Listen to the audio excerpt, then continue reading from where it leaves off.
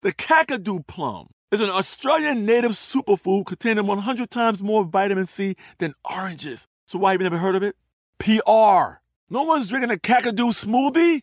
I'm JB Smooth, and that was a full episode of my new podcast, Straightforward, inspired by guaranteed straightforward pricing from AT&T Fiber. Get what you want without the complicated. AT&T Fiber, live like a gigillionaire. Available wherever you get your podcasts. Limited availability in select areas. Visit AT&T.com/hypergig for details. I'm Katya Adler, host of The Global Story.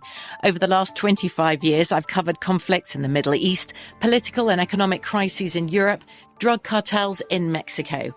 Now I'm covering the stories behind the news all over the world in conversation with those who break it. Join me Monday to Friday to find out what's happening, why, and what it all means. Follow The Global Story from the BBC wherever you listen to podcasts. Xumo Play is your destination for endless entertainment. With a diverse lineup of 350-plus live channels, movies, and full TV series, you'll easily find something to watch right away. And the best part? It's all free. Love music? Get lost in the 90s with iHeart 90s, dance away with hip-hop beats, and more on the iHeartRadio music channels. No logins, no signups, no accounts, no hassle. So what are you waiting for? Start streaming at play.xumo.com or download from the app and Google Play stores today. All you can stream with Xumo Play. This Day in History class is a production of iHeartRadio.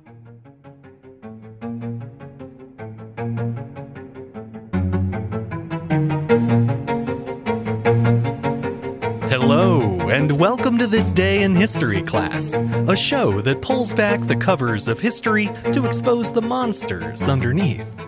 I'm Gabe Lucier, and in this episode, we're celebrating Halloween with the hair-raising tale of one of the most dreaded werewolves in history. As a quick warning, though, today's episode includes descriptions of graphic violence and may not be appropriate for all listeners.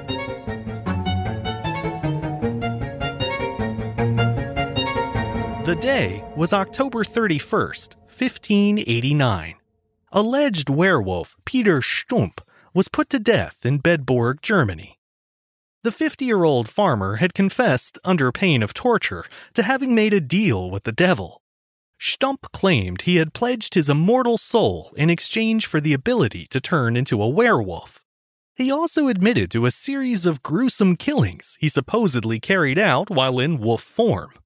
His lurid crimes were said to include the mutilation of countless livestock, as well as the murder of 16 women and children, his own son among them. Stumpp's execution proved every bit as brutal as the atrocities he was charged with, but given the content of his confession and the way in which it was obtained, the truth about his guilt is still uncertain. Although the Renaissance had already begun by the time of Stumpp's death, the light of reason was slow to dawn in many parts of Europe, and as a result, the old superstitions of the Middle Ages had lingered on. Between the 15th and 18th centuries, the continent was racked by famine, plague, war, and religious conflict. Those upheavals fed into people's long-standing fears about the supernatural, giving rise to widespread panics over witches and, to a lesser extent, werewolves.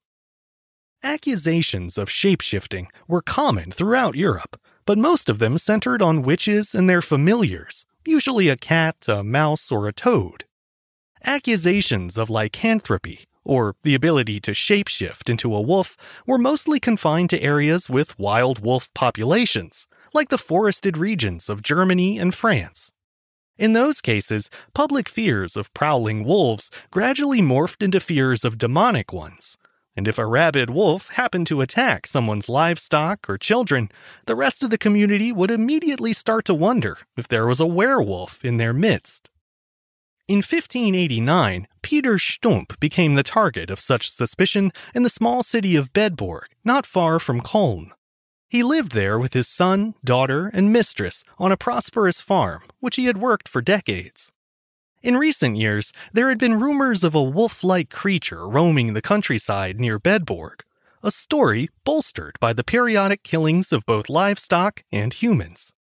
The mutilated, partially devoured remains of those victims were usually found in fields, often by a traveler, who would then spread the story of the werewolf of Bedburg to other towns. There were several efforts to track and kill the creature over the years, but it managed to elude its pursuers every time. Then, in 1589, a hunting party finally managed to corner the wolf with their hounds. What happened next varies from one account to another. Some sources claim that one of the huntsmen was attacked by the wolf and managed to cut off its left paw before it got away. Then, soon after, Peter Stumpp appeared in town, missing his left hand, arousing suspicions that he and the wolf were one and the same. In fact, some sources claim that the name Stumpp was actually a reference to that telltale injury, and that prior to the attack, he had been called Griswold. The most common version of the story, however, is that after being trapped by the villagers, Stumpp willingly transformed from wolf to man in front of them, so that they'd spare his life for the moment. He was then taken into custody and tortured, at which point he allegedly revealed the full scope of his crimes. The only written records of Peter Stumpp's trial and execution are a few salacious pamphlets and handbills that were circulated across Europe around that time. What little we know of Stumpp's life and death comes from those accounts, and they differ on a great many points, including whether his name was Stumpp, Stube, or Griswold. The longest and most famous of those works is a 16-page English pamphlet published in 1590. It purports to be a translation of a German work, but as of the time of recording, the original document has never been found. According to the pamphlet, Stumpp was interrogated while on the rack, a torture device used to slowly stretch a victim until their limbs popped from their sockets.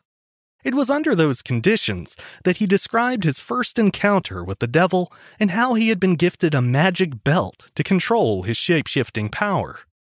The English pamphlet described this fiendish process, explaining that whenever Stumpp put the belt around his waist, he, quote, was straight transformed into the likeness of a greedy, devouring wolf, strong and mighty, with eyes great and large, which in the night sparkled like unto brands of fire, a mouth great and wide, with most sharp and cruel teeth, a huge body and mighty paws. And no sooner should he put off the same girdle, but presently he should appear in his former shape, according to the proportion of a man, as if he had never been changed. The pamphlet went on to describe the wicked deeds Stumpp committed in his wolf form, explaining that he, quote, took pleasure in the shedding of blood, and that after killing his victims, he would, quote, eat their hearts, panting, hot, and raw. The farmer claimed he had been killing for years, eventually taking credit for the murders of 13 children, 2 pregnant women, and 1 man. He reportedly relished being a secret werewolf, and would sometimes pick out his next victims while strolling through town in the guise of a gentlemanly farmer. He would go through the streets, the pamphlet recounts, of Cologne, Bedburg, and Ypres, in comely habit, and very civilly, as one well known to all the inhabitants thereabout, and oftentimes was he saluted of those whose friends and children he had butchered, though nothing suspected for the same. Stumpp's guilt was based entirely on his own confession, even though it had been extracted under torture and the threat of more torture to come. Nonetheless, it was enough to satisfy the local court, and a few days later, on October 31st, 1589, Peter Stumpp was put to death for being a werewolf. A large crowd gathered that day to watch what proved to be one of the most horrific executions on record. First, he was strapped to a wooden wheel, whereupon the flesh was torn from his body in 10 different places with red-hot pincers.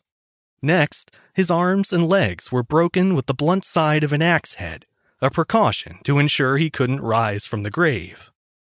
Finally, he was beheaded, and his body burned on a pyre. Stumpp's mistress, Catherine Trompen, and his daughter, Biel, were also executed as accessories to the murders. They were each tied to a stake and burned alive, with Stumpp's headless body between them. After the executions, the wheel on which Stumpp's body had been broken was attached to a high pole and put on display in the Bedburg town square. On top of the wheel was the lifeless body of a wolf, with Stumpp's head in place of its own, a warning to all would-be werewolves to stay out of Bedburg. The public and the pamphlets they circulated had condemned Peter Stumpp as a supernatural serial killer, a monster who had murdered and sometimes devoured his victims for the past 2.5 decades. Today, some historians believe he may very well have been a killer, perhaps even one who is convinced he was a werewolf. Even if that's true, though, he was likely blamed for many local wolf attacks that happened during that period, so the true number of his victims would be impossible to determine. There's also the possibility that Peter Stumpp was completely innocent, that all of his victims were actually killed by real wolves, and he just happened to be in the wrong place at the wrong time. Another more sinister possibility is that the farmer was purposely framed for political or religious reasons. The 1580s had been a tumultuous time for the German Rhineland, with Protestant and Catholic factions fighting for dominance in the bloody Köln War. By 1589, the Catholics had won control of the Bedburg region, and the Protestant population there, including Peter Stumpp, found themselves living in enemy territory. In light of that, it's possible that he was singled out for his religious views and then subjected to a brutal trial to discourage his fellow Protestants from thoughts of rebellion. Although it's largely conjecture, that theory does find some level of support in the English pamphlet from 1590. It mentions that several representatives of the high aristocracy, including the new Archbishop of Köln, were present at Stumpp's execution. It's unlikely that members of the German elite would have attended a public spectacle like a werewolf trial, unless, of course, they were there to send a political message. Whatever the truth, Stumpp's execution was hardly an outlier. At least 300 werewolf trials were conducted in early modern Germany, and in France, more than 600 people were sentenced to die on accusations of being werewolves, and that was just within a 3-year span. And as egregious as all that sounds, it's only a fraction of the tens of thousands of women who were executed for witchcraft in those countries during that same period. Somehow, amidst all the suffering and death wrought by disease and war, 16th century Europe managed to make baseless conjecture the most frightening threat of all. Happy Halloween, everybody. I'm Gabe Luzier, and hopefully you now know a little more about history today than you did yesterday. If you enjoyed today's episode, consider following us on Twitter, Facebook, and Instagram. You can find us at TDIHC Show. You can also rate and review the show on Apple Podcasts, or you can get in touch directly by writing to thisday@iHeartMedia.com. Thanks to Chandler Mays for producing the show, and thank you for listening. I'll see you back here again tomorrow for another day in history class.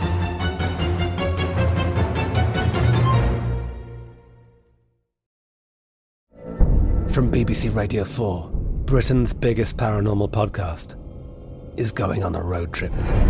I thought in that moment, oh my God, we've summoned something from this board. This is Uncanny USA. He says, somebody's in the house, and I screamed. Listen to Uncanny USA wherever you get your BBC podcasts, if you dare.